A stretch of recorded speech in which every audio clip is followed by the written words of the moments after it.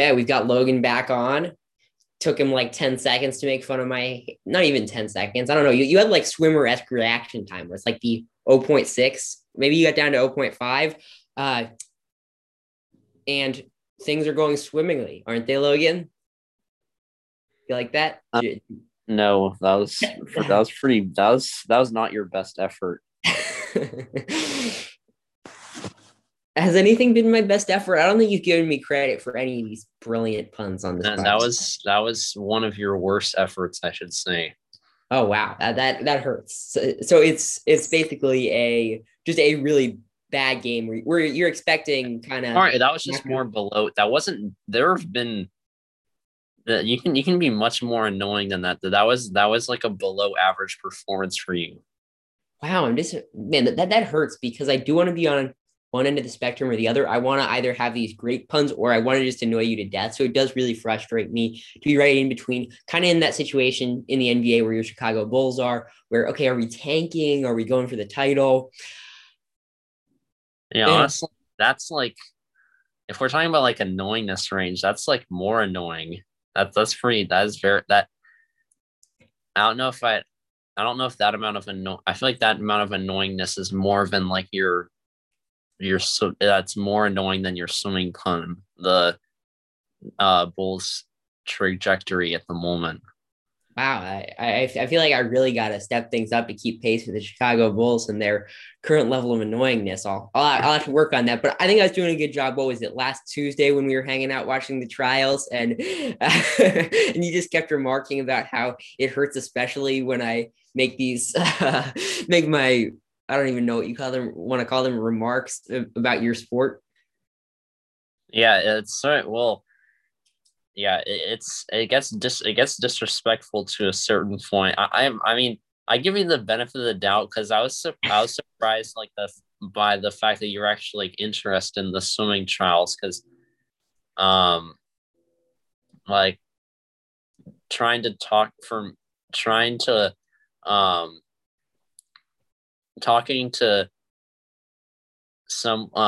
talking to someone that's not a swimmer about swimming is like a death sentence because you're gonna like instantly I would expect I would instantly get roasted, but Casey actually I was surprised he actually seems to be into it. Wow, yeah. See, my problem isn't interest. If anything, I would say I have too much interest, and as a result, uh, I make a lot of very bad jokes about such sports. We should create like a poll or something. I think I have like the polling feature on Zoom. So, what's my most annoying moment? Was it saying it's all right that he lost because he has a bunch of houses after Casas? Like I think it was the 100 back when he could not qualify. Was it me booing every time a Michigan swimmer came out? Or was it my dad telling me to holler for the next race and me yelling at full volume? Or you can nominate Uh, yourself. Write in submissions and also. the worst part was when he texted me about how there was finally a DQ.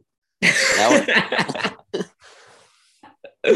What I was very upfront. I told you on Tuesday. I just want to was, see someone get disqualified. Yeah, I don't ask for everyone to get disqualified. I want to see a lot of people happy, but I just want to see one person like do something wrong and be like, I didn't get disqualified at the Olympic trials.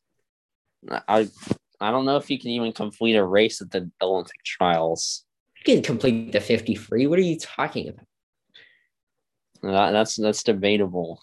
And also, we've been talking about this, but I think you think you're such a great swimmer, and you think I'm a horrible runner.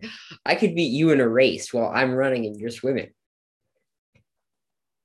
Well, how if maybe if you're running army crawl style, then I would win. Here, I'll do the arm motions. I can do any arm motions. I can do butterfly. I can do breaststroke. I can do back. I will do any arm. Actually, breaststroke, no, you have to do the leg motions. That would probably not go well, huh? Track trials are starting right now. What's your thought on like those almost going with multiple track strokes? Because that's one thing I wish they had is if we had a track event that was like breaststroke or just where you have to do this really convoluted motion. And the best part of the track events for me, not that I didn't really watch, I actually didn't watch it at all, but it was just like when they showed that someone broke the world record, then what they showed below it was qualified for the Olympics. One would hope. Exactly. Like, no, that's actually too far above our Olympic standard. You're not allowed. Yeah, they were too insulted. They were too afraid. Like the Olympics is for very good athletes. This is the hall of very good. I think my favorite part of the track trials though is that it's in Eugene. So in turn, I think about Bill Walton and Eugene Amaury and Eugene from Eugene for Eugene in Eugene. I think of that. There's some video in like the Bill Walton weirdness compilation. I think pretty sure he was in Oregon. He was like hugging trees. Yeah, I've seen that one. Uh, who do you think came up with that concept of swimming strokes though, where they were like, hey, so we figured out this really good way to swim, freestyle crawl, where you can go your fastest. But what about this? What if we created these slower ways for you to swim? I mean, I understand how they came up with the breaststroke pole, but not the breaststroke kick. And also, I don't understand how they came up with the butterfly like undulation. Yeah, you know, it'd be really great if I'm running away from a shark, having to break my back going up and down. Exactly. Like I backstroke. I mean, that's pretty simple. Like just like if we can swim if we can swim on our stomachs, why can't we swing them on our backs? Like that one. And then like breaststroke, I feel like it like it's really easy to like tread water by kind of doing like the breaststroke like sculling motion, but the kick I just don't. It can be like it's a very like awkward move. It's like a very awkward movement for Wait, like if you haven't mastered it. I think I've Or got it. You jogged my brain there. Thank you. I think they are a like-minded individual to myself, and they wanted to see more disqualifications. And they're like, man, this freestyle stuff is boring. That people never get DQ'd, and so they're like, okay, this breaststroke stroke we're gonna make very convoluted, and then perhaps someone will get disqualified and entertain future viewers. and also one thing apparently they used to have some. One thing is, I believe they came up with breaststroke before swimming was like a a well known thing. Like because they used to like really long time ago. They used to have weird events, and one of them I remember hearing was like the 400 breaststroke. So breaststroke was a thing like before they were worried about like the um about the viewership. Yeah, it's interesting because I feel like the original Olympics, we can talk about a number of motives. Some of it's like promoting democracy. Uh, Well, I think some of it's also like promoting like greatness of men or something. Because was it weren't yeah, there's some weren't all definite misogynistic messages somewhere in there. because But yeah, go I, on. I think like I don't I think like some word associated with the Olympics. It might have been Olympic itself meant like some part of the male body. Some part of the male body. I don't even want to ask about the implications of that. But one of the main ones seems to be survival. So naturally, you'd have stuff like swimming, who can run the fastest, or swimming, who can swim the fastest, track, who can run the fastest. So that's why it is so interesting that I mean, I guess the modern Olympics. I mean, if you come face to face with a tiger, LeBron James isn't going to be like, yeah, but I bet I could beat him in 1v1. But it is interesting how that happens. And so I do want to see different strokes in track. Running backwards would be interesting. It intrigues me because I do some of those like backwards running for like warm ups in while running and kind of test your arms. Like one thing like how to like train your brain to not look backwards. Yeah, Like that's you think another about challenge. like you're not like you don't really maybe like when you like start the backwards running motion you're looking like in front of you, but like when you're like jogging backwards like it would obviously wouldn't it would probably slow you down to be looking the other way, but it's like a natural instinct because you don't want to run into anything. And we could perhaps add barriers, because one of the most exciting parts about that backwards running is we're on the football field and there are all sorts of these little obstacles, not intentional ones, but just they have like that they have some football equipment like parked there. And so No, seeing, I think it is. I think it is intentional to make you guys look foolish. yeah, maybe they're like me and they like watching disqualifications. I can't blame them. If I were up in the sky, I would definitely want to. That would be entertaining content. One question in running: how do you get disqualified? I think if you go into a different lane, if you start early, kind of the standard stuff. I should ask about that though, because I think my dream is to get DQ'd in a race, just like all of my idols have. Well, I think you should just start. You should start a race really early, so you can say you won your race and you got DQ'd. Your life goals all in one. Oh no, my goal isn't to win a race. I don't think you understand me there. True story. My first race, cross country, 7th grade. We're at like the horse track in Golden Gate Fields. Is it? And you race the horses. Yeah, we raced the horses. No, we didn't. Unfortunately, the horses were not there that day, but I would have beaten the horses in swimming. And I'm talking with friends, and then we hear this gun go off, and we were like a minute behind. We didn't realize the race was starting. And so there we come out like a minute later, and we still participate. And I actually don't get last or even close because I have just this insane shot of adrenaline. But it's just one of those things I'll always look back on. Apparently, that's apparently case. Is it? So I guess it's not. They don't kick you out if you start super late.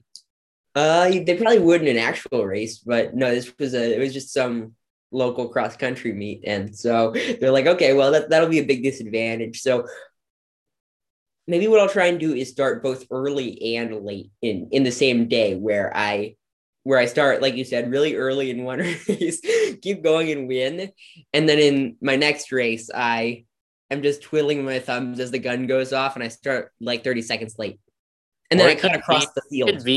You can start really early and be like the people in Fall Guys who chill near the finish line, and you could just like mess up people's races. Yeah, if I blocked somebody, you're gonna start holding people. I don't know if you'd really be able to hold them for that long. They'd probably just like pull you with them or something. Yeah, you should try that too. Yeah, yesterday at the U.S. Open, someone like went out onto the 13th fairway and started hitting balls. I would be so tempted to go out and Bryson hit like a near ace. He's like an inch away. I'd be so tempted to run out and hit that ball like into the rough. Or to like if it ends up like near the like really close to the hole, just sprint down and tap it into the hole. Yeah, that's what I was thinking. Or to start blowing at it and trying to get it into the hole. That was my exact thought yesterday, because I was rooting for Oosthuizen, who lost by a stroke to Jon Rahm, and so I was thinking, oh no, he missed his shot at eagle on the last. Now we just need a bunch of people to go out and blow it, because I think Oosthuizen would get in trouble if he did that. But what would they do if the other people did? And the reality is that probably wouldn't work, but worth a try. Anyways, we probably should talk some swimming, huh? Since we said this was going to be the swimming trials. Well, I can't. Well, I think you're the one to blame for that, because immediately you started talking about running strokes. Well, it's not my fault. That's the first thing that goes to mind. But okay, last swimming trials. Which running strokes should we implement? I would love one where you have to always be moving both of your arms like in circles. Yeah, I think running freestyle maybe makes sense. I think we already have that, right? That's just what running is. Well, you just have to be moving your arms in a freestyle like motion. Oh, so I see. It's both an arms and legs exercise. Yeah, like on swimming, there's the dreaded mile, and it's run track goes the dreaded running freestyle. Yeah, infamous events. Speaking of infamous events, let's start with an infamous event, I guess, because I started that sentence with speaking of infamous events. So I really dug that hole.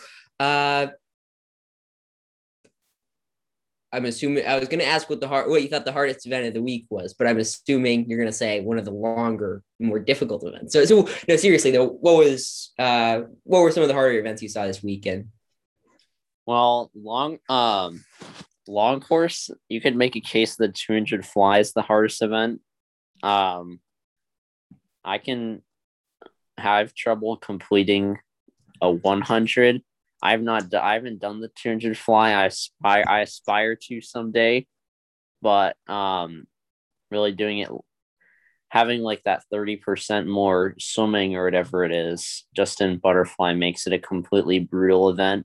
I feel like that was definitely, I guess, jumping to the analytical part of this. I feel like in women's um that was a pretty good event, some solid times. Hey, I feel like um got two experienced lads in that event, with Smith and Flickinger. I'll get to. Wait, it doesn't lads refer to men? Well, I didn't know what fellows, I guess. Yeah. What's the? I would say fellas, but I guess that also refers to. Then yeah, I think we yeah, we need to come up with a new word for this because it is really throwing me off. That women's race was definitely my favorite race of the 200 fly because I did enjoy because I felt like over the week we really got to know Flickinger and Smith, and they definitely faced off in really exciting fashion. But I thought what happened after the men's race was much more interesting because if I remember correctly, was it Zach Harding who I texted you about after he won the 200 fly? About how hilarious it was him getting up on the lane line and like smashing the water bees. That is my favorite thing swimmers do. It just looks so hilarious that they're just they are like the king of Atlantis. I almost forgot that place, and they're just So much showboating. It's the thing. It's very bold because like everyone, it's like I guess in all sports would everyone see the showboater, but like it depends, but all the attention is on you. Like a player and like a football player might like do some touchdown celebration like after they score, but like fans are usually just like elated in general, whereas like in swimming, like all the eyes are still on the pool. So, and also like all your competitors are watching you as well, and in football celebrations you have like your teammates with you, so it's really swimming showboating is really a one-man job. I've got a couple suggestions. So if So like someone tries to drown you out of anger, you don't have anyone to back you up. I've got a couple suggestions on this. So first off, can we see this in another sport? Can Jacob DeGrom, after throwing a complete game, like hump the mound? Well, maybe the swimmers they're just more determined to showboat. Like they're like you don't see that because the MLB players are more afraid. Are you saying that swimming is a discipline problem? Yeah, And also one thing, okay, I don't know. I don't know if you ever watched that video of the Duke guy that was twerking when he walked into his 100 fly race. I did. You did or did not? Yeah, I did. Thank Like you. that. I mean that was also pretty bold because like he had like the camera was on him, and I don't know. Probably that's a little more discreet because I don't know if the fans can see like what the swimmers do when they're walking in. And like wave one didn't draw nearly as much didn't draw really anywhere near as much attention. So that one, I feel like that one was a little less bold. Well, I would say if you want to talk about dancing before races, we got to talk about the girl who before all her races does a dance routine. That might have been my favorite part of the entire week because it was one of the more hilarious things I've seen on a swimming pool. There's the word. There's the apparatus I'm looking for. as a swimming purist, was this a humorous thing, or was she disrespecting the game? Was she disrespecting the pool? Was she harming the water? Because I for one am very insulted by the water on its behalf. I don't know. Saying I feel like I think of swimming as more of like a gentleman's sport, but there are like some. I feel like it's deviating away from that because there's some real personalities really coming onto the scene. You think of swimming as a gentleman's sport, but you just endorsed smashing the water.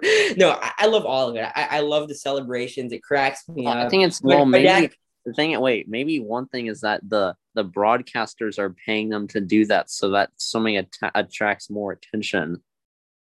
so you're saying like the Maybe NBC. it's showing that it's like not to show that's like they're paying them to like do those antics to show that swimming's like not a soft sport or something. Yeah, it would really help our sport getting people to dance before races. It's for sounds pretty. I mean, maybe they could like I don't know like maybe like on Sports Center they'd have to like pay like NBC or whatever more money like than they would before so they can like continue to like rebroadcast dancing on like I don't know they're not top 10 or whatever. Not top 10. You Or mean well top maybe 10? well maybe it'd be like no, maybe not top 10 because like oh this doesn't look like swimming or something. Well whatever but NBC's winning in that scenario. I'm just insulted that you put that incredible performance on the not top 10. Well, I don't know. It doesn't matter what they're well. It's just it's just an example. Okay, favorite race to watch from the week. That's a very good question. I feel like the thing is, I like I'm more of a fan of like the best performances than like the favorite. If we're talking about best race, probably the men's and women's 400 IMs. Yeah, I just love that race But because I've always I prefer like the best performances because those are the ones I'm usually gonna like continue to watch so I can like see like how I can break the world record or whatever. Those are the Mhm. ones I generally favor, but like I feel like you're looking for like most like entertaining. Yeah, I mean to compare two things, maybe the most impressive thing I saw all week was Katie Ledecky in the 1500 free, which we need to have a conversation about the 1500 free and why they call it a mile. As a runner, it's insulting. You have to do those extra 100 meters to earn Yeah, mile. I agree. I think like the swimming in terms of I think yards, like I think it's a mile. What even I don't know what a mile is in yards. I think it's like 17, like it's I think it's like 1700 or something. Let's see. 1760. Exactly. Like why make it six like they couldn't it should be 1750. Like if you're making it a fifth like 50 being like the last two digits, like you should or 5 and 0 being the last two digits, it should be more exact. Or at least This, make it like at least make it like 1700 so that like is that's a little better and this, it's a little more accurate. this is probably the type of thing I should know, but was the pool in meters or yards? Pools and meters. There's no 50 like yard length. Mm-hmm. There's Okay. short course yards, which is 25 yards across, short course meters, which is 25 meters across. And this was long course. And then there's long course meters, which this was Yeah, of just course. 50 meters across. Okay. Yeah. So back to what I was saying before, though. So Ledecky's 1500 free, even if it wasn't a mile. I'm not going to call it a mile. I'm sorry. The 1500 is not a mile. I will compliment her 1600 free all day, but or her mile free all day right there. But 1500 free, great job. That was arguably the most impressive performance of the entire trials. But like you said, there's a big difference in how riveting it was. Where the 400 men's free, for example, much lower quality in that Ledecky could have like blown out the world record if she had wanted. Whereas in this case, it was a question of whether the U.S. men were going to qualify. Kieran Smith winds up doing so, and it was just very exciting to watch because I'm thinking, oh, is someone going to get there? Is someone going to represent our country? So it was very dramatic to watch that happen. Well, speaking of dramatics, there was the guy like the next day that he got second in the 400 free, but he didn't get the qualifying time, and then he time trialed the event after like the evening session had concluded, and swimming alone got the qualifying time, which I mean that takes some guts to do, like to time trial, like swimming in an open pool with all eyes on you, and you never know without even a heat, and like to like the thought of not like achieving your goal through like having to go through that whole process alone, definitely ominous. You never know what's going to happen when you swim alone. So someone you wouldn't even know until technically it's the fastest. It is the fastest like route, like right. there's like water and stuff. But you never know what's going to happen where someone could sneak out onto the pool and attack you. You wouldn't know until they did. You don't have 7 other people to protect you who could be your sacrifices. Maybe this entire time you've been swimming and you're just coasting on their way. What would happen is they just turned off all the lights. They're just like, okay, the meet's over. We'll let this guy finish up, and then you guys should all leave. Yeah, and then there's this one security guard, very sus, and he sneaks out. And can you imagine that though? If they did turn off all the lights and they just like forgot about him or something, like not even just to troll him, but they didn't even know that there was still someone swimming. Yeah, and so then he was just there till the next morning, or they put the tarp over. Oh yeah, he would just sleep on the swimming cover, on the pool cover.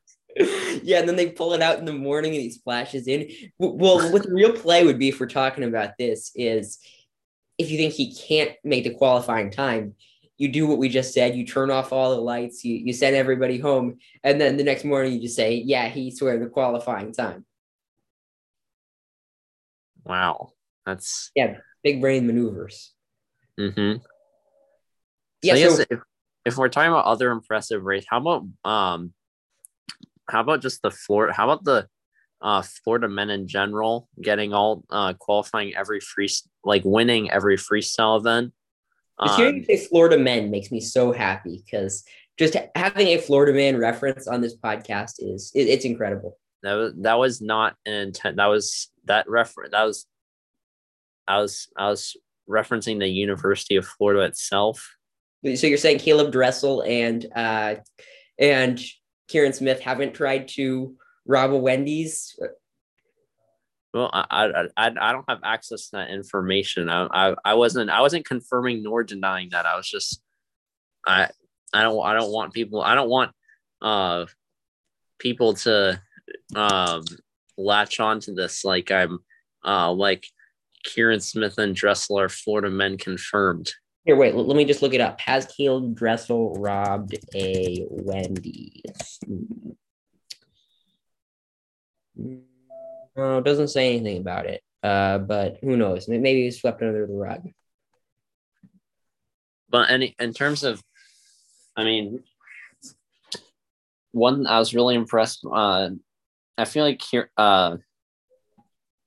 the U.S. men, they've been very weak in the mid distance and distance free events. I feel like that could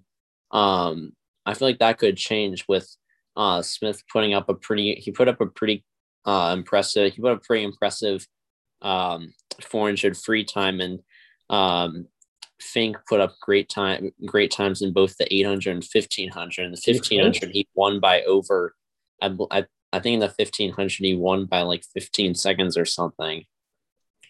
Yeah, I mean, you can, if you're really good at that distance, you can really put a hold on it. So obviously it was a little bit of a question whether Smith would qualify for that 400 free for the Olympics. How far do you think he's going to go there? Do you think he can make finals? I think he'll final because I believe in the European Championships that happened a couple months ago, like the winning time I think was like a 3:44, which is I believe Smith went a 3:44. So I think he'll qualify for the finals. Okay, Um, well, but I've got a couple important questions. Was was Bobby Fink trapped in an unlocked closet for 2 days? Was Caleb Dressel desperate for a ride to Hooters and called 911? Was Kieran Smith, did he try to steal a rack of ribs by stashing it in his pants? Those are all true Florida man stories. Whenever I'm bored, that is one of the best pages to look at. Just what were true headlines there? so did those things actually happen? Yes, I can send you the article afterwards. I mean, Dressel, I feel like maybe he's I don't know what I don't know what like what it takes to be a Florida man. Like you just I've leave from met, and do something dumb. But I think that Dressel's tattoo. What's your verdict there? I don't know. I think it's just a like a sign of his like dominance almost. I totally agree. It's one of those things you're allowed to do if you're the best in the world at what you do, and you just, like you said, assert your dominance. If you're ranked Well, the seventh in sick the thing grade, was that the thing is he got the tattoos before like he um really assert himself as a um predominant force in the as one of the predominant forces in the sprinting category of swimming. yeah. So that's a risky move. He kind of bet on himself there, where he said, "I know that don't, if I'm not the best in the world, I'm going to look really lame with this, but I'm betting on myself. I'm going to say I'm going to do that," and he delivered. So credit to him. I think my two favorite Florida man story, or my three favorite here, are Florida man chews off another man's face, Florida man gets arrested fighting drag queen with tiki torch, runs for mayor, and Florida man trapped in an unlocked closet for 2 days. 2 days. It's like longer than the second place finisher in the 400 free was under that was in Shy Health Center alone. I mean, you could. The thing is, in an unlocked closet, you could possibly just like get out by like pushing the door, like not even like turning the handle, but just pushing the door. Yeah. It's it's so many options. But he I chose, know. okay, I'll just sit here and do nothing. Well, if he's trapped in an unlocked closet, was there like an object in front of the closet? I don't think so. It doesn't say, but it just says they thought they were stuck in a janitor's closet at a college for 2 days before realizing they could just open the door and walk out. Can you imagine if one day, like 3 years later, someone Oh, I thought when you were telling me these stories, they were about like the Florida men had done that was about them specifically. oh, like a cult? No, it's for random people. Can you imagine though, like 3 years later, someone's coming in to grab a mop and they just see these two dead bodies inside? I was just thinking like uh Kieran Smith real well, I thought like your Florida man story is actually connected to the swimmers themselves. Like imagine Kieran Smith what a comeback. 3 years ago he was trapped in an unlocked closet. Now he's going to the Olympics. The Florida man desperate for ride to Hooters calls 911 doesn't sound that far from a Devin Booker story. Yeah, though. I just wish, yeah, that would be an incredible NBC Sounds feature. kind of like the Ryan Lochte story where he when he was I don't Yeah, the like he Olympics. was out partying or whatever, he claimed that he was held at gunpoint in Brazil.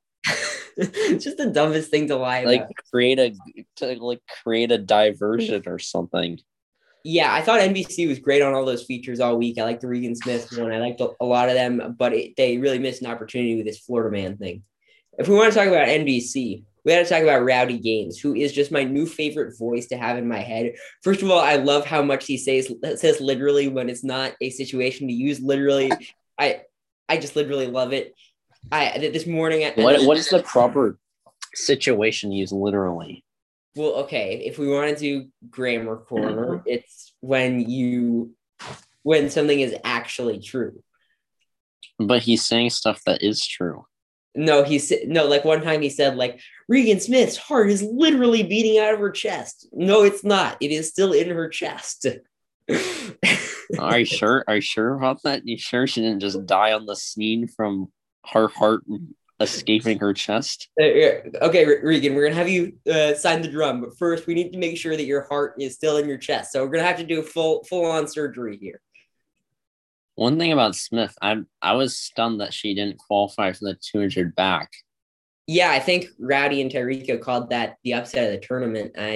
Or of the meet, excuse me, wrong Yeah, I mean they're yeah, where I don't know. I don't really know anything that parallels that.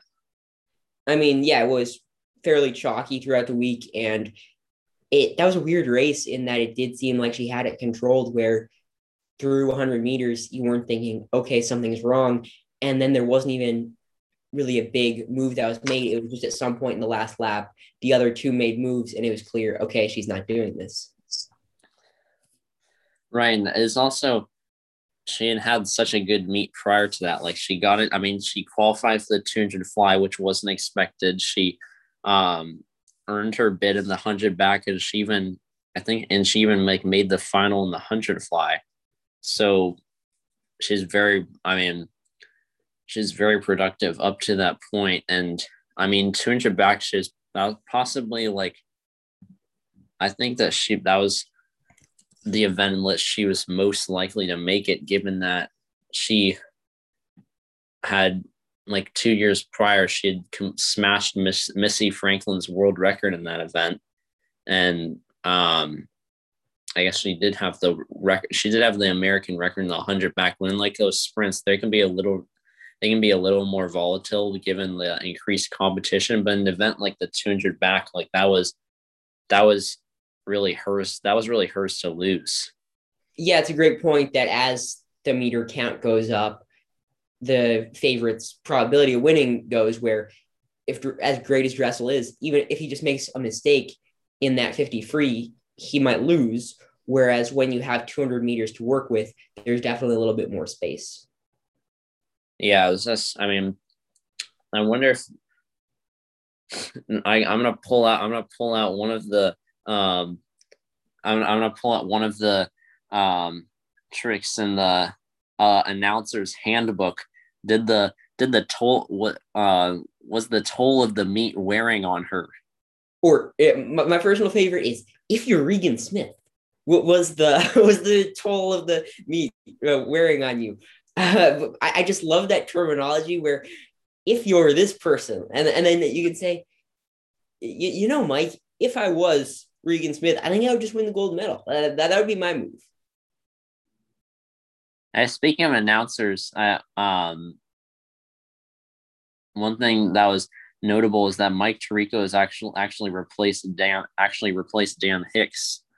Yeah, that was interesting. Hicks is just gone for the week for the U.S. Open. He's going to be back for the Olympics, which I really like. No, he's just gone. He's just gone forever, Casey. They just we're not going to see much of him. We're not going to see much more of him. In fact, any of him. Is he going to go to an unlocked closet in Florida? I don't know. You tell me. Yeah, I'll tell you. Yes, Tirico is just really good at everything he does. Back at ESPN, the NBA games, whatever they tasked him with. Now here at NBC, he did Players Championship, Indy 500, swim trials. He's really good at everything, and I really like how he anchors the coverage. But then also, I did find myself missing Hicks a little bit because the energy, both he and of course Rowdy, who I imagine is called Rowdy for a reason, is really unparalleled. So I can't wait to see them back at the Olympics as well. Right. It wasn't really much. I mean, Rowdy's the one you remember because he's always I mean, being a former swimmer, he's always the one that is most hyped up. So having like, I think they call kind of like the secondary announcers, like the smaller personalities, if you will, kind of like I think they call him like the play-by-play guy. Well, I mean, Well, I how mean, like Walton's like play-by-play guys like Dave Passion and whatnot. I wouldn't say So it's like like the play-by, so I guess you can call Tarico like the play-by-play guy. That's not that's not nearly as you don't remember that nearly as much as um what's as yeah. what's his Rowdy with his literally. I mean, I wouldn't say it's that Tyreek has a smaller role. It's just a different one where the play-by-play guys generally that's their career is calling these things. Right? I think in swimming it's like a stroke-by-stroke announcer, and so yeah, that their job is just kind of narrate the action, and then the color analysts, the color commentators, whatever you want to call them, really provide their really provide the extra energy that Rowdy does. Rowdy maybe one of the best I can remember doing. Maybe Dickie V in college basketball. Like this morning, I had an intense run, finishing up my last 100 meters, and you just hear Rowdy Gaines screaming in your ear, and you just get that extra kick of energy. Just What was he screaming in your ear? what? What was he screaming in your ear? I don't remember. It was more just it's more just the noise of Rowdy Gaines yelling. That it's not really anything, but I guess anything Rowdy Gaines. was he maybe you're thinking of like when you were hollering last week, but it was Rowdy Gaines hollering. Rowdy Gaines doesn't even need to holler for me to be excited. Like he could just be listing off items on a grocery list, and it's milk. We're getting lactose free. One thing that impressed me is just how quickly he says everything. I know it's amazing, and you can tell he really has the enthusiasm, and you love to see that. Speaking of commentators, what was your thoughts on the Phelps segments? I really liked having his analysis added. I don't think I really actually saw any of the. I don't know if I really saw. Actually, I don't think I saw really any of the Phelps segments. I saw a lot, like they showed him a lot, like just his him being there, but I didn't see him in this segments where he was actually talking. Yeah, I think he did couple of the races, but I know I probably saw more of him because I watched more of the TV coverage. You more watch the YouTube clips. It seems we had to talk about Lilly King because we had a great time talking about her last week when we got together and her propensity to ask people questions like right after the race where we were talking about her going over to hug somebody and what's the capital of Azerbaijan? Right, and I thought that, and when you guys told me about that, I wasn't sure if like that was a real thing. But then there was like Annie. I think there was some segment where like Annie Laser was talking about like she said like Lily being Lily. Like so, I'm assuming that's what. So I guess it is very real. Yeah, that's the thing is I really liked how she phrased that because Lilly King does seem like a great person judging because that whole narrative with King and Laser going 1-2 and that event was so cool. But also the Lily being Lily thing totally cracked me up because that's totally what you would say about someone who is almost hyper competitive to like a sociopathic level where they're just being them. Yeah, you can't. Yeah, don't. You're not allowed to view this person negatively because they're just being themselves. Yeah, my power rankings up there are no offense, but which you used a lot on me when you were in like second grade. I'm just saying because you really suck. I'm just saying, and then I'm just being myself, or I'm just being honest, or I'm a straight shooter is also up there. I'm thinking about which would, I think no offense is always. Yeah, I'm glad I don't use that anymore because it's just a key. It's like they're gonna say something offensive. 100%. Yeah, great phrase. I also like the Lilly King staring thing where she just stares at someone across the pool. Can you imagine just if just her intense in her full intense race mode is staring at you, you'd be sweating so hard. You know what I really want to see though is Lilly King and the girl who dances like next to each other in lanes, where one of them singing opera tunes and the other one's glaring intensely. Well, that's kind of similar to in the 2016 Olympics where there was Michael Phelps with the like mad. I don't know if I call it like a mad frown on his face, while Chad Leclos was like shadow boxing in the ready room. Or who was the gymnast from the Rio Olympics, I believe, who had the frowny face? I like that as well. I don't have an answer for you. Logan, Logan, you can't recite the entire USA gymnastics team. No, sadly, I cannot. No, that's too bad. We'll have to have you at back on at some point so you can learn the entire climate of our. Yeah, you're gonna have to give me some flashcards. Okay, so Simone Biles, she's good. She's very good. That's the one I know because they showed like 80,000 commercials of her. I mean, what bothers me is when there's an athlete who kind of sucks, but they're showing commercials of them. Like yesterday at the U.S. Open, Justin Rose shoots plus 13 on Thursday and Friday, and misses the cut, but he's in all the ads. But if you're as great as Biles, maybe they just don't. They want you to have low expectations of yourself, so you stay happy. But when you're arguably the greatest gymnast of all time, yeah, or not arguably, even I think she just is now. You're entitled to that treatment. Like one thing, I definitely. I don't know if I sound like a jerk saying this, but I feel like there's a little too much Nathan Adrian talk because he was never really never really reached like dominance in the sprinting world. He's definitely like a world-class sprinter, but he hasn't reached anywhere near this kind of dominance of like Ledecky or King or like even who's like I don't. Who's another one, or like Adam Peaty from England. I get the point with like the kind of adversity he's dealt with. I think they actually handled it. I felt like it was a little. There was a little like it was a little overdone.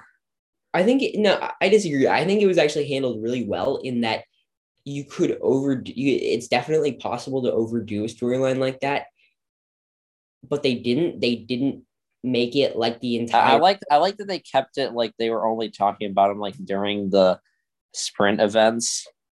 Well, yeah, I think it made perfect sense. He is one of the best stories in this trials where he overcame. But I feel like one thing that sort of took attention away from, I mean, like Caleb Dressel completely dominated both freestyle events when they were like, they kept on going back to like Adrian not making the team.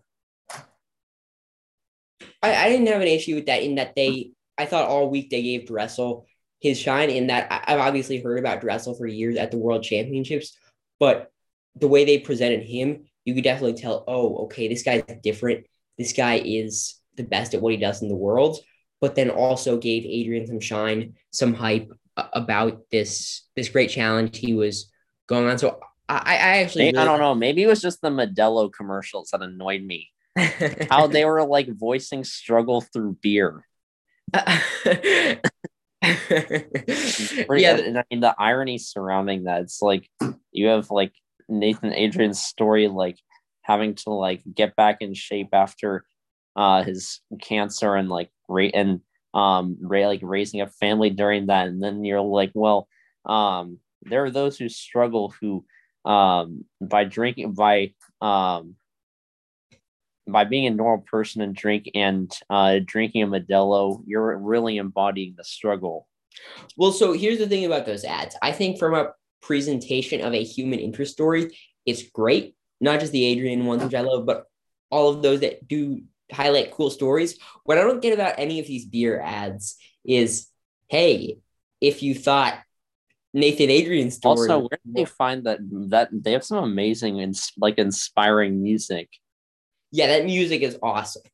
So I would say if I were old enough to buy alcohol, I would. It's like a really well done commercial, but I don't. It's like I don't really get what like the underlying message is. So that's what I don't understand about most commercials is I think there is something about exposure where you just want exposure. You want people like us just talking about it. You want us being like, oh, hey, just while talking, just, hey, did you see that Negro Modelo ad with Nathan Adrian? Did you see Brooks Koepka endorsing Michelob Ultra. I think it's less advertisements are for you to actually buy their product, but it's more for exposure where I'm in the supermarket and I have a fake ID or I'm above 21. We'll go with that. We're going to say I am above 21. Make lovin'. And and I'm like, hey, I want some alcohol, which for the record, I'm not currently interested in downing a package of any alcoholic substance, but if I were and I'm above 21, then I'm thinking, hey, how about this? Should I choose Budweiser? You sound so suspicious with that. Like, for the record, I have no interest in any alcoholic substances. So which one should I drink? Well, I think it's less anything conscious that, oh well, Nathan Adrian endorses Negro Modelo, so I should too. It's more like, oh well, that's kind of ingrained in the back of my mind. Let's go with their beer because I've heard of it. Yeah, I guess it kind of gets them like the name in your head. Yeah, I think that's the thing about insurance ads as well. Now I have that music stuck in my head. I don't know. It's totally what I want to try and find that on Spotify because I just want to plug that in. The Rocky music or whatever. Have I heard the Rocky music? Logan, we had this beef like a year ago where I was so mad at you that you had never seen the Rocky movies. I've never seen it, but I know what the music is. Yeah, you better know what the music is. Let's see. So, what's your thought on Omaha? Obviously, it's there every 4 years. What's your take on Omaha, Nebraska? You have any hot takes on the Kansas-Nebraska Act on that regional area? Well, competitive. Nebraska is full of nothingness. It's really interesting spot for like really anything. Like Lincoln, Nebraska it's almost like a ghost town. Like in the middle, it's like in the middle of nowhere, and then there's just like this big football stadium. You think Abraham Ghost is there? I don't know. I don't know if Omaha is any different, but I'm assuming. But like a lot of the cities in like the Midwest and in the South, and really all and most and yeah, they're just kind of in the middle of they kind of like pop up in the middle of nowhere. Yeah, so, right. It's like I don't know, it's just interesting that they have such a big event there. I think there's also, what is it, like the College World Series that's also there? Yeah, that's the thing. This week is more lively than any other in Omaha in the next 4 years, where not only do you get both of those things where, like when I hear Omaha, those are the two sporting events I think of, and I guess any Peyton Manning game, but they're on the same week with now last couple of days College World Series starting. Right. I mean,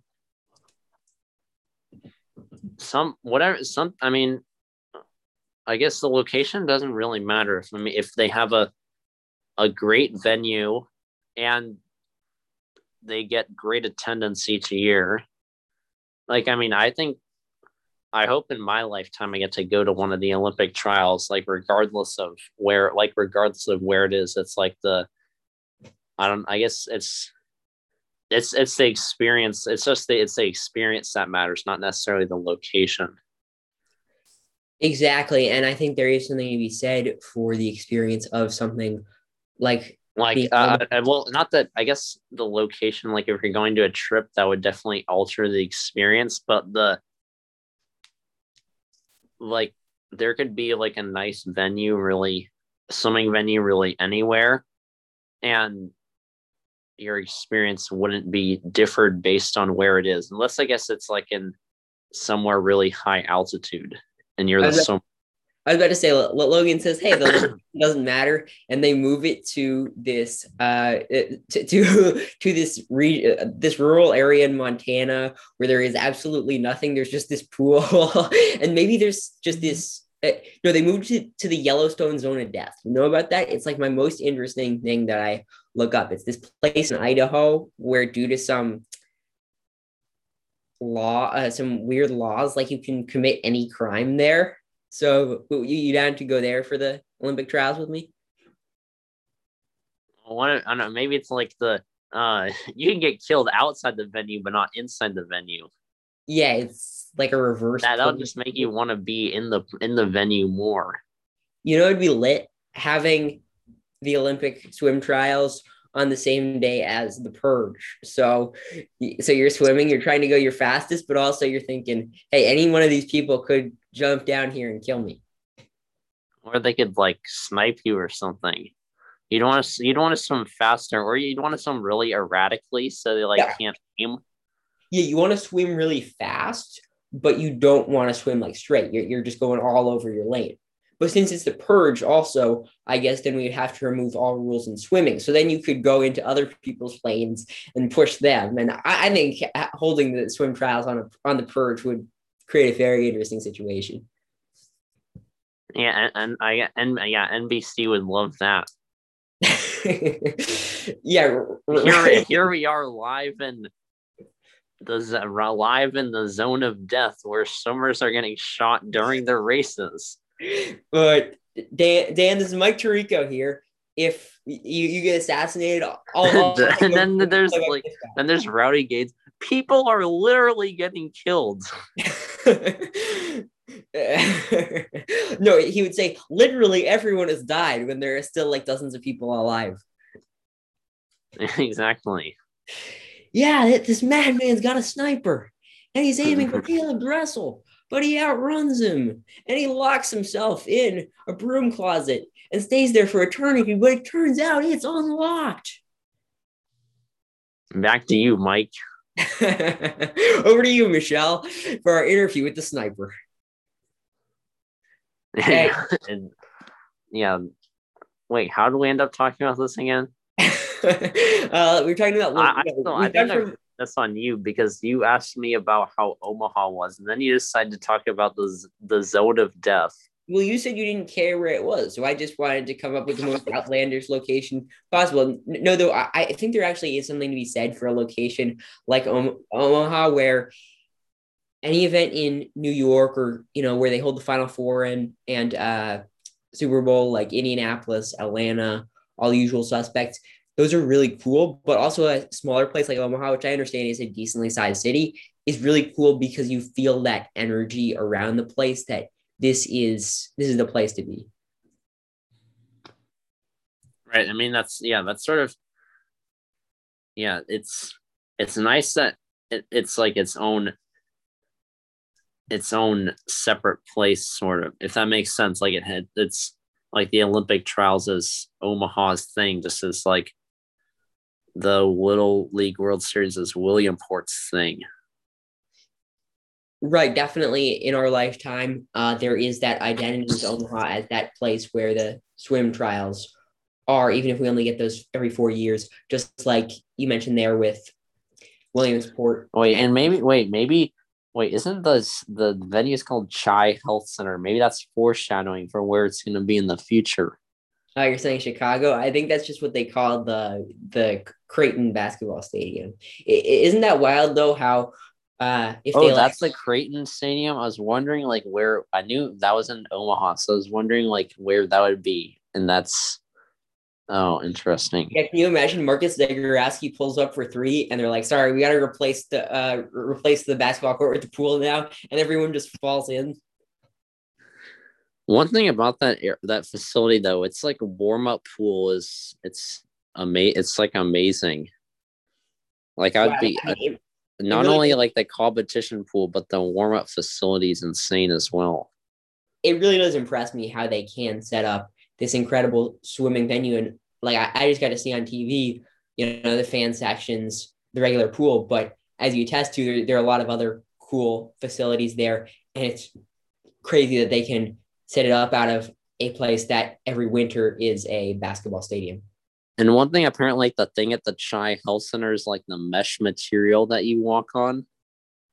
Huh. Like it's like everywhere there's like a walkway, like there's like some sort of mesh, like a mesh, what do I call it? Ground mesh flooring.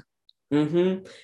I wonder, I mean, it's Chai Health Center, so I guess it's like supposed to be healthy. Like, hey, maybe Mesh. Yeah, so you've heard about a bone broth diet. Have you heard about walking around on mesh flooring? I'm calling my shot. 2040. That is going to be the architecture trend of the year. All right, that's Bold predictions. yeah, that's certainly bold. I wonder what Forbes has like the odds on that as. Yeah, Like how much money you could make from that. Yeah, I'm gonna have to find a sports book that will let me bet on the 2040 architecture trend of the year, as dictated by Casey at Debat's the Casey at Debat swimming podcast. Is there gonna be an Olympics? I thought you were gonna mention your own your own sports book or whatever. Oh, good call. Thank you. You're gonna like bet on your own. You're gonna like I don't know make the odds like plus 2,000, then bet on it yourself, and bet on it at your own sports book. So and then you're gonna I don't know how to you're gonna like make money from your own bet at your own sports book. How that's gonna work, I don't know, but I think you can figure it out. Yeah, I'm going to drive my tax bill up. This is only going to lose me money, but I'm going to drive my tax bill up by saying I won all this money for myself. So, or you're going to like go rob a bank or something and say it's all for my sports, just for my sports book. Don't worry about it. Yeah, which is a real strategy, believe it or not, where if you rob a bank and you say you have the sports book, then you get yeah, I just made this bet. I just made this bet 20 years ago. I'm collecting my winnings now. Yeah, I bet as dictated by my own sports book, as dictated by me. Yeah, in fifth grade, I bet a kid $20 that on like our overnight field trip that there wasn't, like I said, there was a room of a bunch of kids at Point Bonita, I think it's called, near San Francisco, where they didn't have a chaperone, and he didn't believe me, so we bet on it, and he still hasn't paid me back. And so I was in that, Casey, I was in the room with no chaperones. Oh, nice. How was it? Yeah, and there's some real crazy stuff that went down. Not like we all just like went to bed or anything. Okay, I'm just not sure which way to go. I wonder like how we could have even taken advantage of that. I mean, if you what if there's like everyone just snuck out of the room or something and just got lost in Marin or whatever. I mean, if we were this age, eight boys without a room without a chaperone roaming around Marin. Or and there they could say like 8 fugitives on the loose. Yeah, it would be hilarious because it was a YMCA if you like ordered strippers. Right. Yeah. Yeah. So on that same trip, that same kid thought that the sandwiches we were getting, it turned out they were just like, I think it was turkey sandwich, and he thought they said cookie sandwich, and so it was a very exciting minute for him. Cookie sandwich. That's like actually sounds pretty good. Yeah, I know. I would totally take a cookie sandwich 10 days out of the I was going to say 10 times out of 10. And I was going to say 7 days out of the week. And then I got 10 days of the week. So let's see. So you mentioned 400 IMs.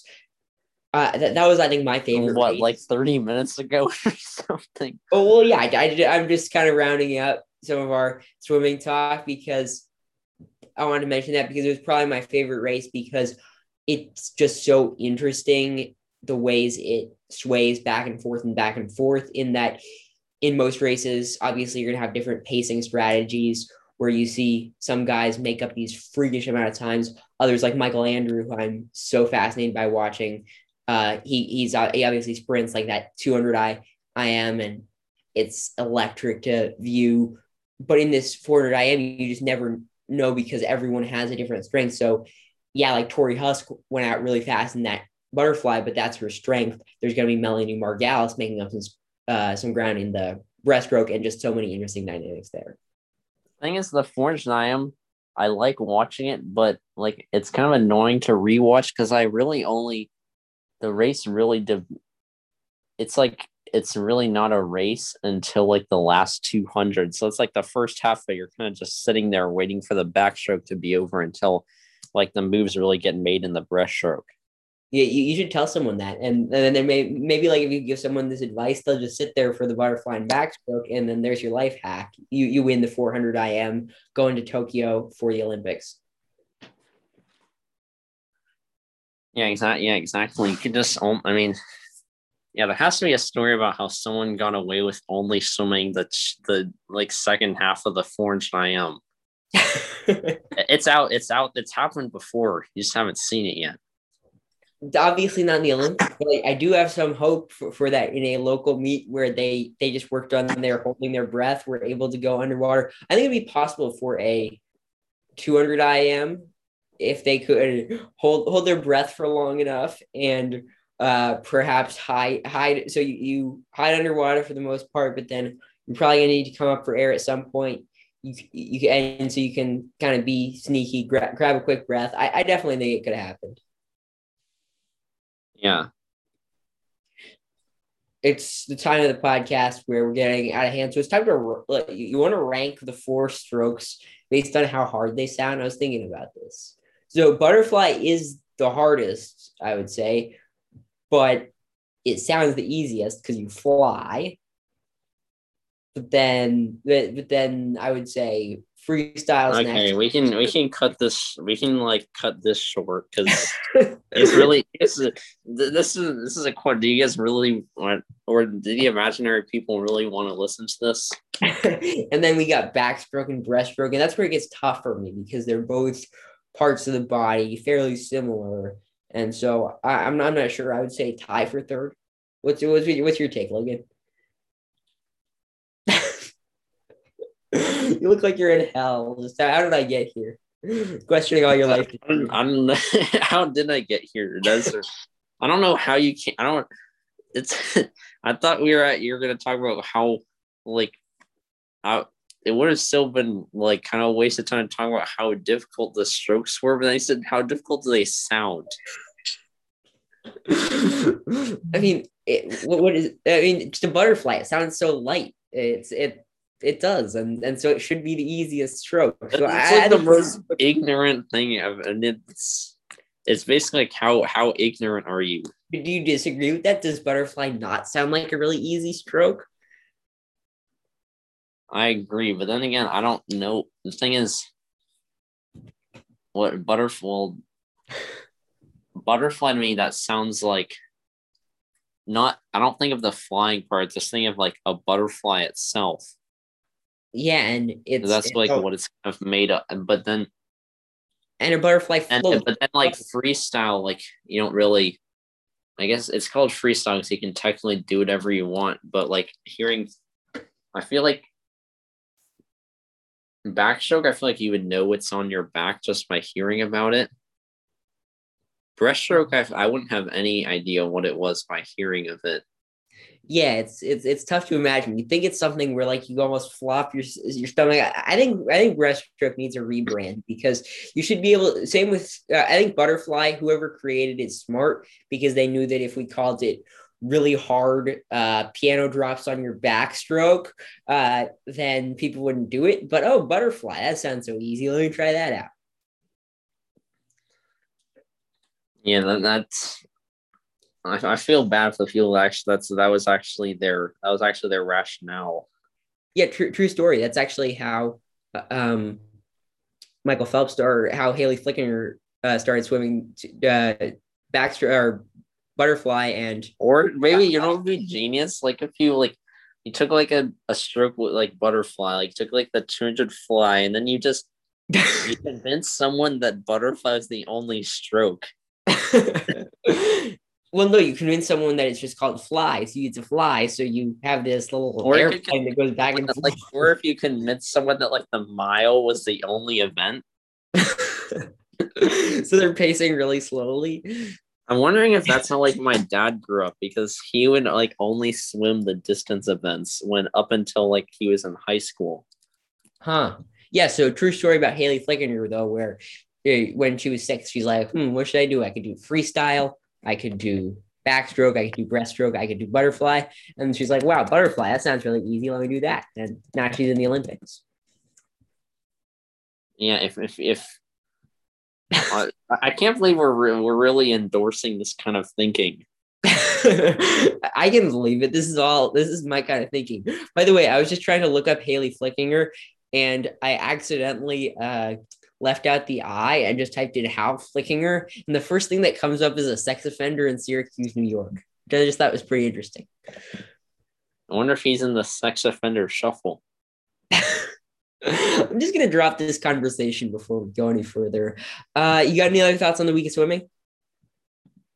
I mean, if we're bringing up impressive performances, which is always followed by some really weird conversation. I mean, Michael Andrew, he went from really Michael Andrew, he really went from like being a bust in the swimming world. I mean, went pro at 13 or 14 years old, made no noise at last year's Olympics. I think he might have made, I don't even know if he made a final, and now didn't really do much at last year's World Championships either. At two World Championships 2 years ago. So I don't see what the big deal is. So basically, like he was like early in his career, like really for someone who was like voiced as a prodigy, we're like, it was anticipated that you would see him like making noise on like the world scale, like right after graduating from high school. But now at 22, he really we really just saw his breakthrough after looking like something of a bust, and breaststroke smashing the American record, and posting one of the, I think, like the third best time of the year, and then in the Tunj posting the fastest time of the year. And I mean, being ahead of the world record pace going into the freestyle in both the final and in the semis, and then in that then also qualifying the 50 free. One thing I've been hearing is that in the 200 IM, his sort of lack of endurance in that event, with being kind of dead after the breaststroke, I've heard might not serve him super well in the long term, since like being a young swimmer, he's been relying on that, I guess, sort of that really early speed to get him through these races, and that as he gets older, that might not be good for the long term. Yeah, I just I think it's just so interesting to watch him. I don't know if I'm rooting for him or what, but in that 200 IM, it is just the most fascinating thing to watch. Just a guy whose strategy is so different, where it is go out as hard as you can. Although I do have one thing to fact check. He's allegedly the youngest American swimmer to go pro at 14. I went pro in swimming at 12. So sorry to all the people who believe that. It seems so like arbitrary. Like you could just kind of say like you could just say like you're going pro, and then like it's not like something really happens. Yeah, like I bet some kid, his parents said, I'm going to get you ice cream if you get a certain time. And then he gets that time, he gets ice cream. That's compensation. So that in my mind counts as a professional. So I'm going to start hashtag Michael Andrew is not the first, is not the youngest American swimmer to go pro. That will be go professional. That will be a catchy hashtag. Hashtag catchy. Hashtag. And I can't tell you like the amount of swimmers, including myself, like after the big rec meet to end out the summer of rec swimming, like their parents would like buy them shaved ice afterwards. shaved ice seems like a scam. Like, why do you shave it? Why do you make less? Just give me normal ice. Okay, that is not the response I was looking for. What was the response you were looking for? Just like Congratulations on you're Logan, you're such a genius. wow, Logan. You've discovered that hundreds of swimmers have gone pro too. Wow, Logan, you're really nailed. You're the next Woodward and Bernstein, getting these investigative journalism. Uh, my other favorite thing about Michael Andrew is that he's kind of like the Bryson DeChambeau of swimming. It seems like where he's just a very kind of weird dude and kind of different. Like I love usurped because it sounds a lot like usurped, which would be a good word for passing and swimming. But then also just that, just having a 5-letter acronym rules, and then also him saying his biggest rival is himself. I just love that phrase. So. Okay, the thing is that's like kind of true because he trains alone. I'm pretty sure he trains by himself. Whereas like you looked at the Florida men, if we're gonna call them like Lochte and the freestylers, I mean they all compete against one another in practice, and then you had Nick Fink and Cordis and Andrew Wilson who all trained together and at Athens Bulldogs, and Litherland and Kalish, who also trained at Athens. And I think like Ryan Murphy didn't he like qualify with his teammate in the 200 back? I was about to say, don't disparage the Cal guys. Don't exactly. Don't fail to drop them. Yeah, they 1-2'd in that 200 back. Right, like they're all these guys that are, I mean, competing against their teammates. Michael Andrew kind of did look like he was competing against himself in that 200 IM and also in like that 100 breast prelim and semi. It's maybe we reach an age where like swimmers are sort of developed individually rather than like among others. If like I read that book Gold in the Water where the coach one of the main characters Wilkins basically did his own sets. Like apart from the club team that he swam on with like all the other national and international level swimmers, he would train on, and he would really train on his own, and that's how he got onto the world scale.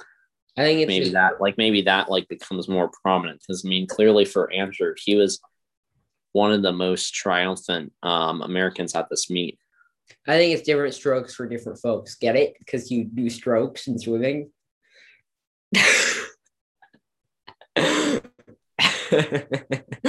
Also, this Gold in the Water book, has anyone told them that gold like in water, like that might not be safe for the swimmers?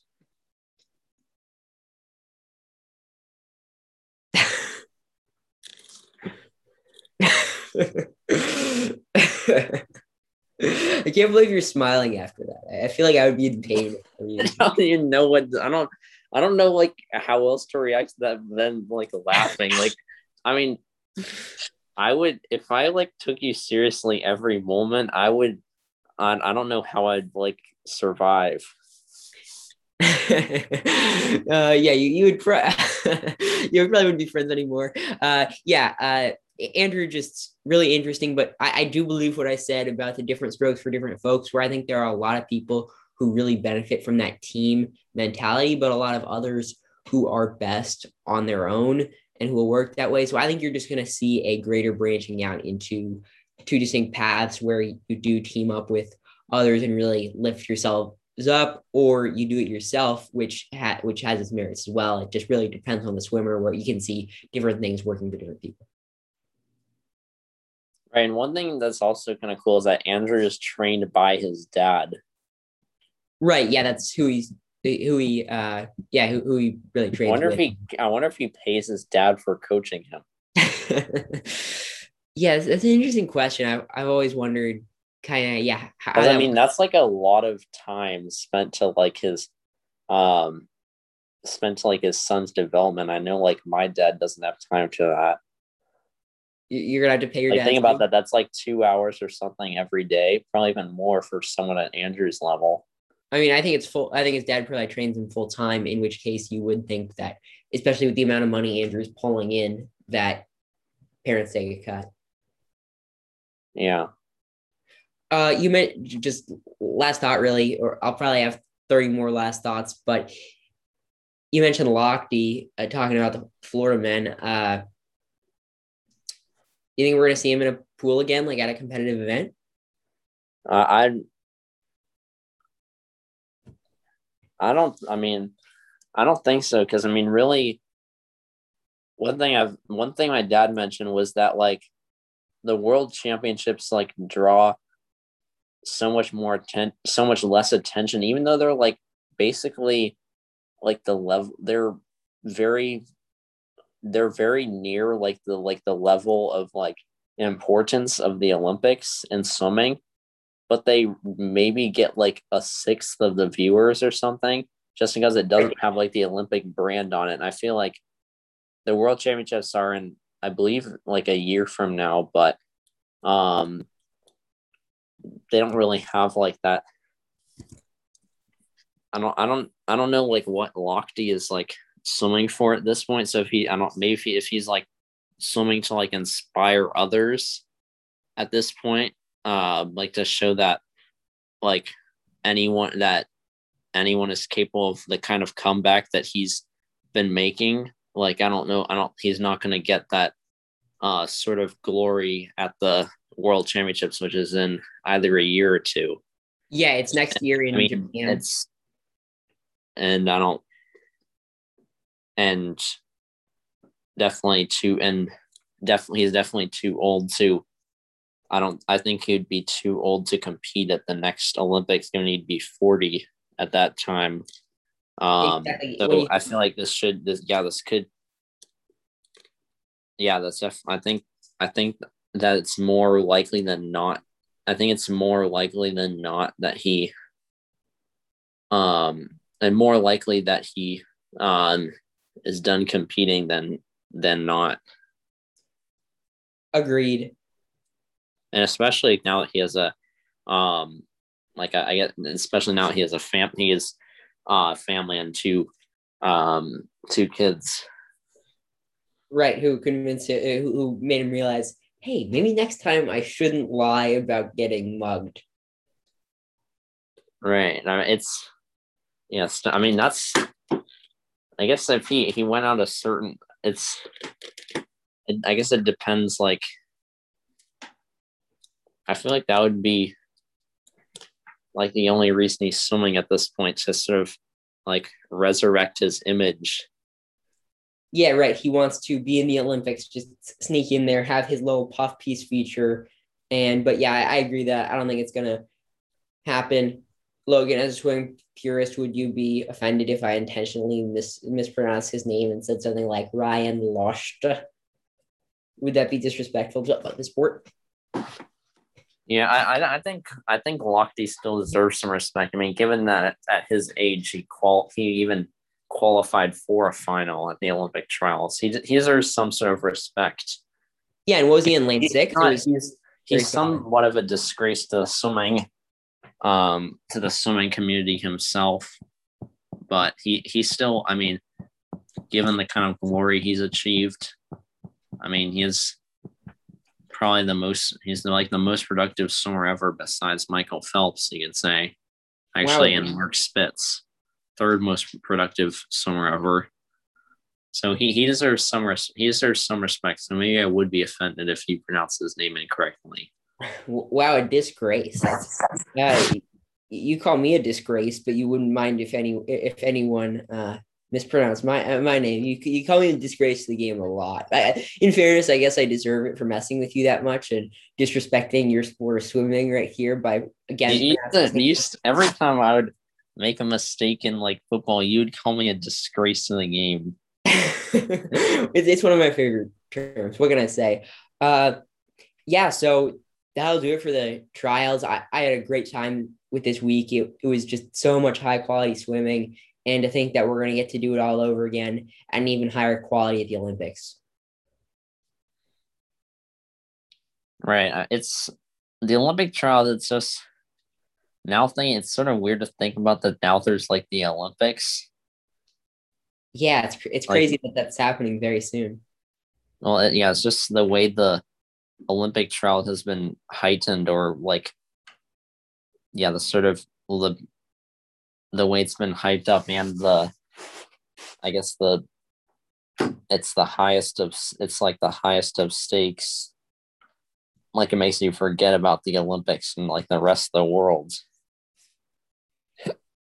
Exactly. Yeah. It's the perfect thing that highlights. Oh yeah, us narrow-minded Americans, right? There is more. I think my favorite thing they do at the trials that always cracks me up is when they chant USA, and it's like, yay, all the swimmers, we're all American, USA.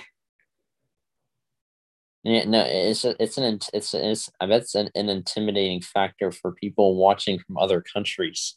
Yeah, they're shaking in their boots. Speaking of Right. speaking of boots, baseball players also wear shoes. So you want to talk a little baseball before we go? That was not how I was expecting to make this transition. That was a perfect segue, flawless. It was a segue as good as those cool ones they used to have were on wheels, and I haven't seen those things in years. You ever been on a Segway? Um, no, I don't think I have. One time I went on one like in Spain, and it was a lot of fun. No, you were in Spain without the S. You just love Okay, saying, don't I you? don't know why the I wanted to say that so many times about John Rahm yesterday, but then I realized he's not in pain at all.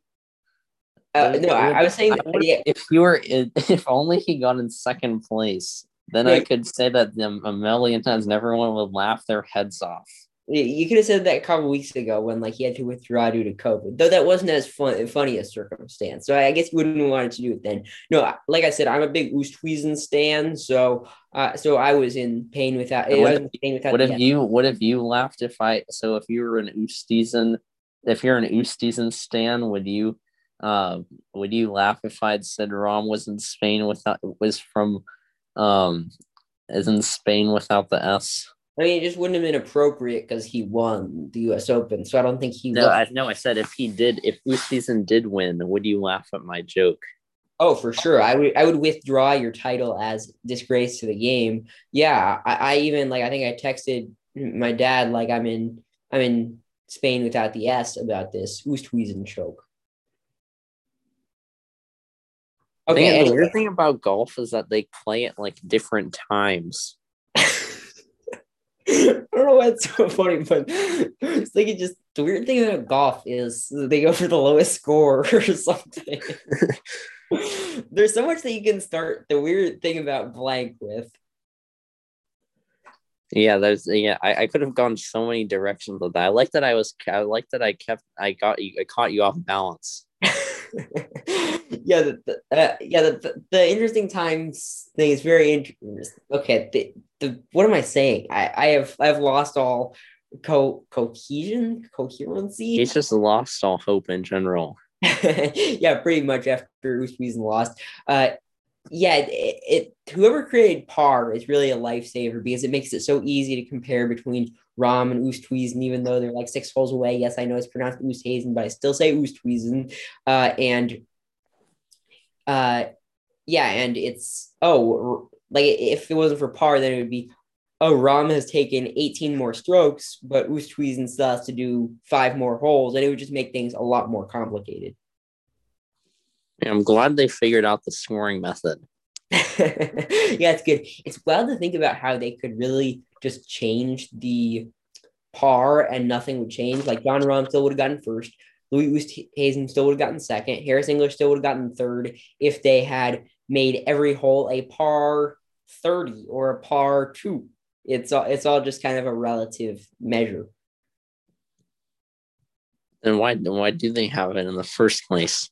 To give like an accurate predictor of what like the right score would be, and it's good for when What it's if the goal was just to stay on par? Don't do better, don't do worse. Oh crap! I accidentally sunk that putt. Darn it, didn't mean to do that. Yeah, Rom kind of did that at the Masters this year, where his first, I believe his first six sets of 9 holes all of them he shot par 36, which was par. Wait, 6 sets of 9 holes. Wouldn't that be 3 rounds? 3 18s, yeah. So all 3 rounds he shot 72. But even if you divide that into his 2 9s, front nine, back nine, he shot 36 on all of them, which I thought was pretty crazy. So Rahm's your guy if you're looking for excellence, winning the US Open, or that perfect average we want winning or doing that at the Masters. Yeah, maybe he should be hailed as a true hero of golf.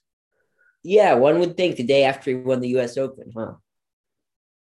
Well, not like they were talking. They were all focused on Matsuyama being like the first player from Japan to win the Masters, Yeah, but why would they focus on the winner? no Ew. one was talking about Rom. No one was talking about the no one. And he wasn't getting the attention he deserved for that kind of consistency and that really just that level of play that he had reached. So perfectly average.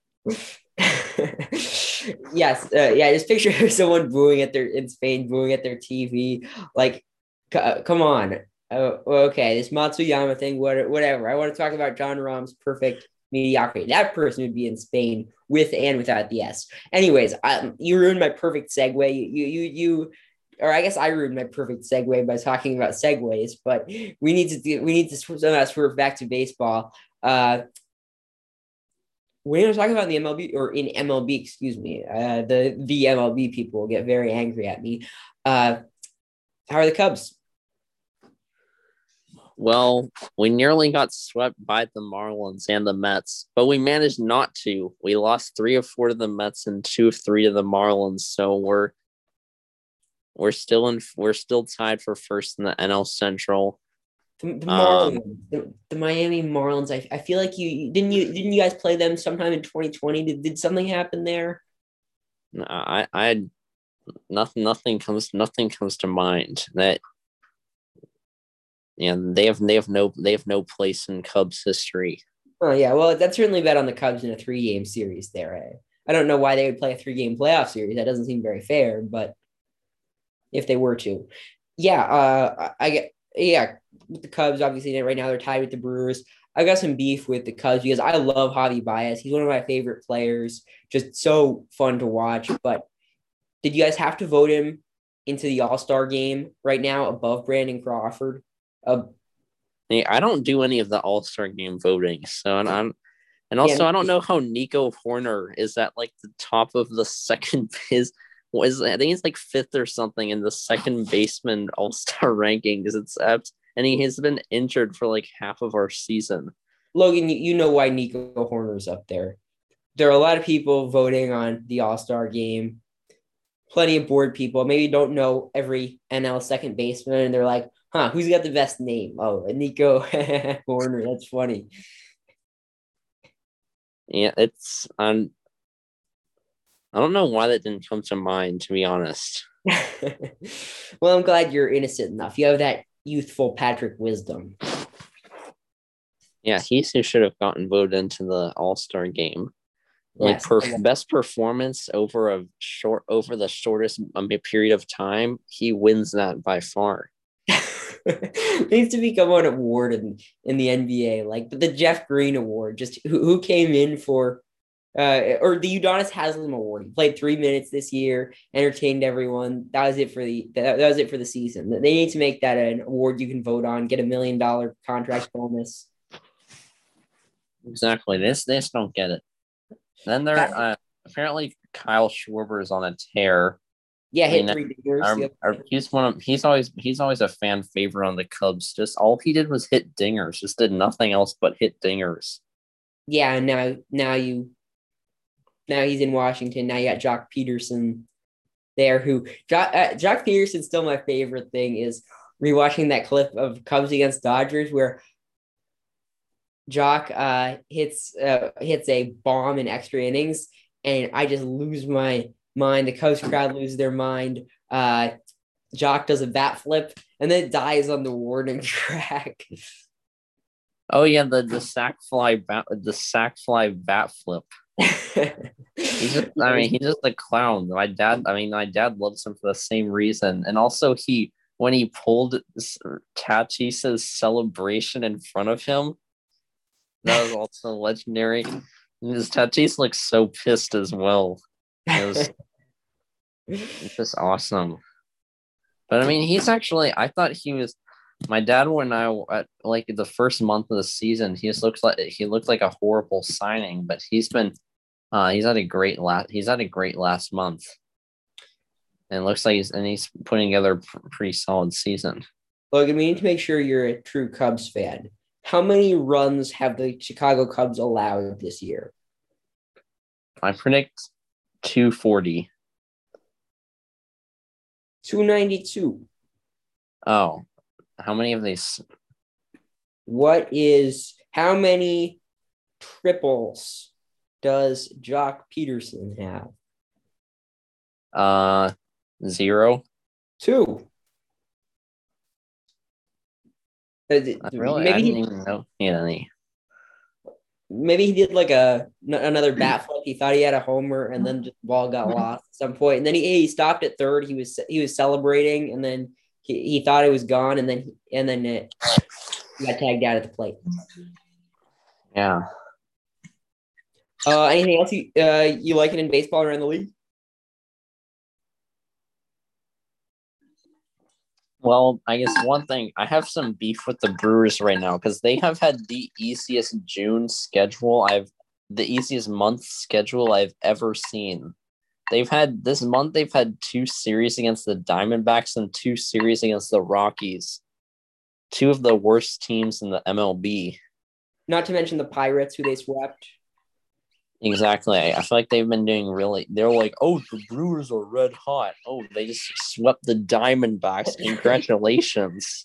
Yeah, it's hard not to sweep the Diamondbacks. I mean, literally, the Diamondbacks were playing the Dodgers at home, and it was like a Dodgers home game. Like they're not only trash, but they have no attendance. And home field advantage is very real in baseball. I was looking at the other day, and only 4 teams were better on the road than at home. Yeah, for sure. You have that edge, and also probably a slight strategic one, batting the bottom of the innings. Also, in talking about easy Brewers series, they have one at the end of the month, an absolute cakewalk against this team, the Chicago Cubs, I think they're called. I don't think they're supposed to be very good. That's low, Casey. No, I mean, yeah, it's definitely annoying to hear right now, but obviously the schedule evens out for all. Yeah, the Cubs haven't been. We've definitely been on this. We've definitely been on a slump. Not to mention earlier the month we nearly got swept by the Giants. That wasn't very fun. We still did. They're one of the best. I can't blame you. That they're. I would argue the best team in the entire history of baseball. So I really can't blame you. Yeah, who else? If we're going for least amount of World Series, then we're like pretty good. Yeah, for doing that competition. I think we should apply your golf idea to baseball, where we should try and manage a team to go 81 and 81 with a run differential of 0. There are some teams that do really well, but they have like really unimpressive run differentials. I'm not fish for one right now. Yeah, it's definitely yeah, Brewers are negative. Don't check the run differential database. Which team has a run differential of 0 right now?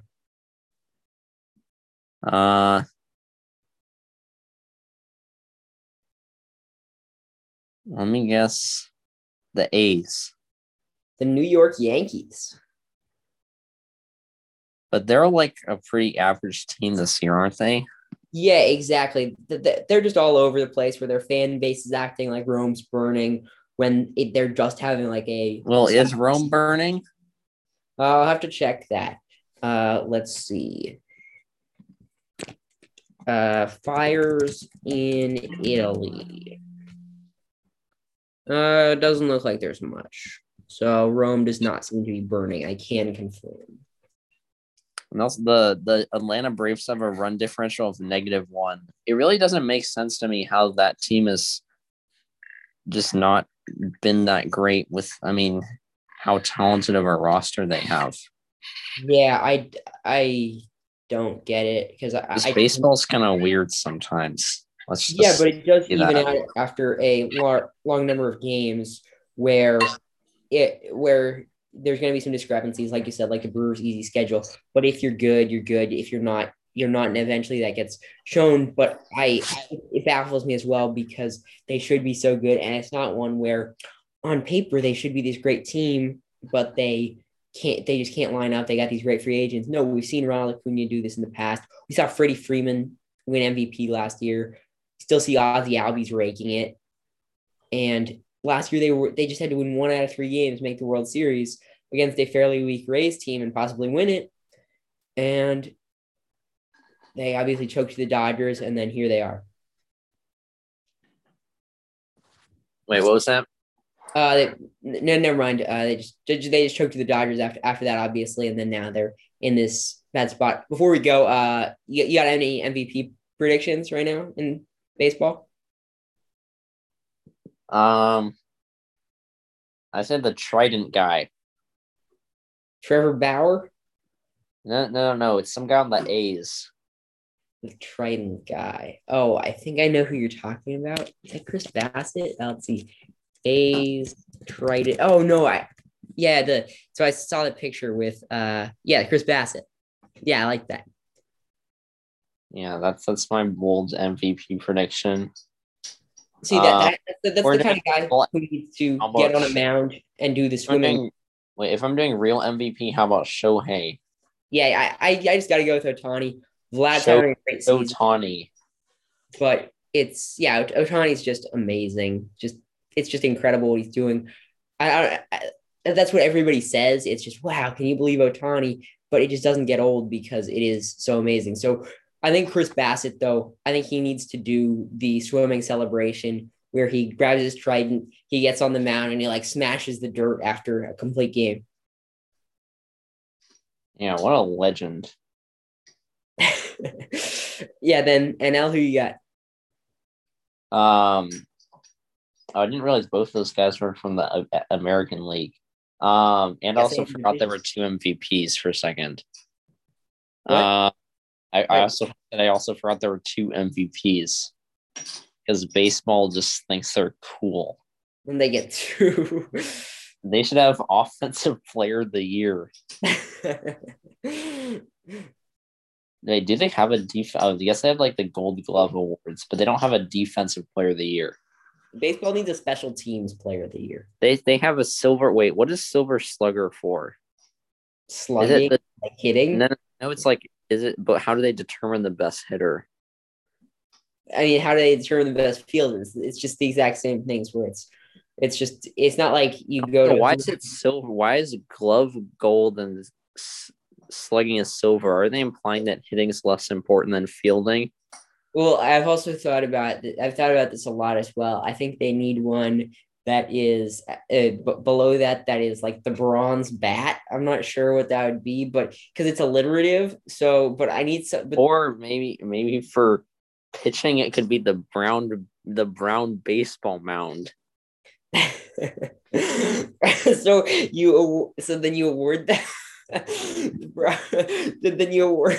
I mean, this already sounds. It does not sound politically correct to say the brown base, but yeah, like the bronze baseball or something. I don't know what you give that to, but I meant to say bronze baseball mound, not brown baseball mound.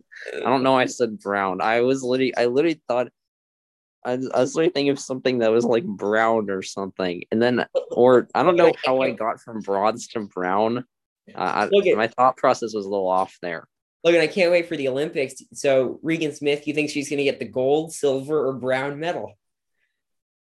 I would wait. Once she gets all 3, I wonder which one she likes the most. I think she likes the brown baseball mound most. Yeah, so worse than not getting a medal at all. It's like a joke, like, oh, and this is like your participation trophy or whatever. Are you kidding me? I would love to have this big old baseball mound. It's like how like Dwight Schrute once had he had a dream in which, or he claimed he had a dream in which he's like athletes fight for silver medals. Yeah, so brown baseball mound goes to the best pitcher at every position, and I mean you got to think your guy Rizzo's got to be up there. I think for Gold Glove, I mean there are some. I mean Baez and Crawford. I feel like that's a pretty good race in that area. Not definitely, and no, I know. Yeah, Tatis, he's gonna win. I bet he's gonna win the Gold Glove. Well, Tatis is because you know why? Because it's for someone who's been the best at something. He's been the best at making errors. Well, yeah, exactly. We want the most of everything, right? But in all seriousness, is like Tatis's fielding WAR numbers are very good. He just can't escape that rep now of being, oh yeah, that guy who gets all the errors. Mm-hmm. Someone said who'd be my MVP. You're just stalling, thinking how about DeGrom? Can pitchers win MVP? Yeah, I think for him winning the Cy Young, the only question is health, and then he's got a good shot at the MVP as well. So DeGrom and Ohtani, that'd be interesting if both guys are pitchers. Obviously, Ohtani also. Yeah, one thing, how about my guy Kyle Hendricks? His ERA doesn't look too good. He's won 7 games in a row. He's like second in wins or something. Wow, wins. Wow. He's good at winning. Like that sounds better than like not allowing runs. Like, do you want a winner or someone doesn't allow that many runs but doesn't win? I mean, the winning is dependent on your team, though. But yeah, it does sound he's good. Well, exactly. He's just a winner. You wanna award a loser the trophy? No, I want to award an ERA or the trophy. That's like the lamest thing I've heard today. I think my argument wins. A strikeout, a tier. Okay, Logan, we can give a winner the Gold Glove, but I'm giving the best ERA guy the brown baseball mound. Okay. Also, another full disclosure, I forgot that the Cy Young Award was what they gave pitchers. I was like, so they give the Silver Slugger, like, so the Silver Sluggers are the best hitter. Then the Gold Glove is for the best fielders. So what did they give the pitcher? That's how I came up with the brown baseball mound. I just can't say it out loud without laughing. Cy Young is not like what you think of. That does not fall into the category of silver and gold. Well, right. Cy Young's just this guy who was they need to rebrand. Yeah, if we're talking about rebrandings, they need a rebranding on the pitcher's trophy and bring the brown baseball mound. Yes, Cy Young. Maybe he won 511 games, but who cares? We're gonna give it to a brown baseball mound. Well, exactly. Wait, have more games been won by Cy Young or on a brown baseball mound? So that's a great point. You always see the list and you see Cy Young right at the top, 511 wins. But they never talk about the brown baseball mound because they don't want you to know who the real winner is. Yeah, they never show the wins that the mound has, which is I wonder what round like overall record is. Are they like what's the mound's win percentage? I'd say the mound is perfect for us because its run differential is 0 and it is exactly 500 because it wins and loses every game. Wait, are you sure? Wait, if its run differential is 0, that means that have more.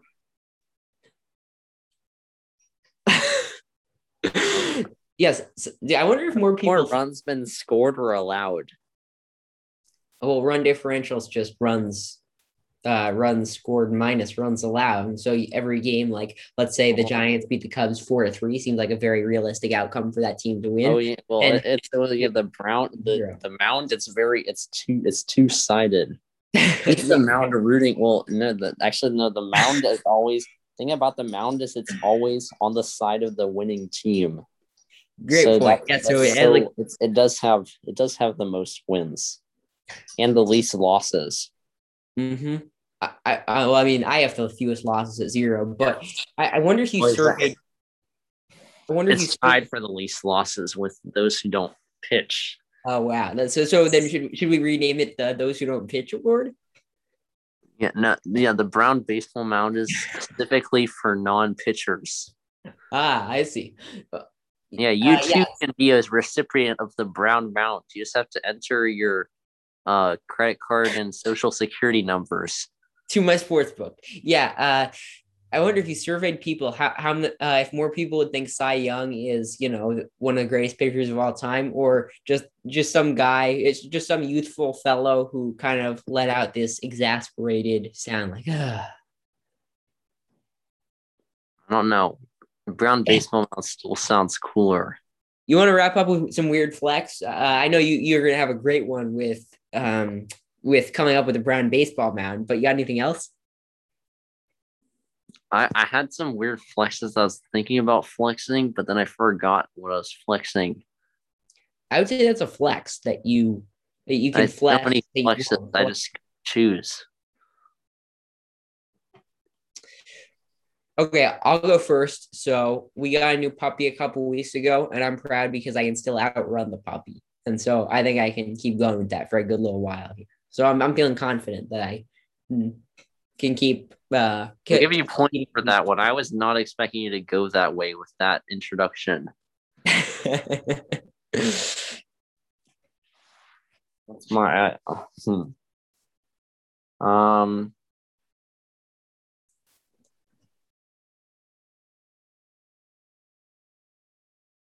I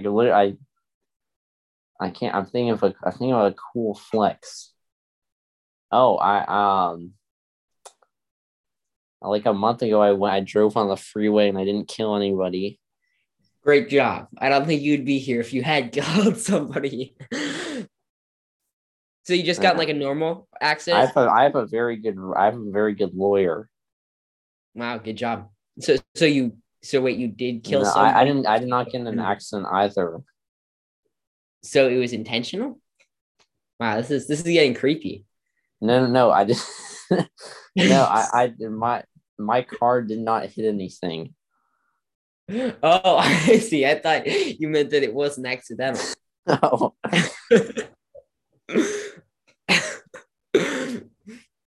So me beating dogs in races, you avoiding car crashes, I think maybe, or just got swept under the rug. Either way, good job.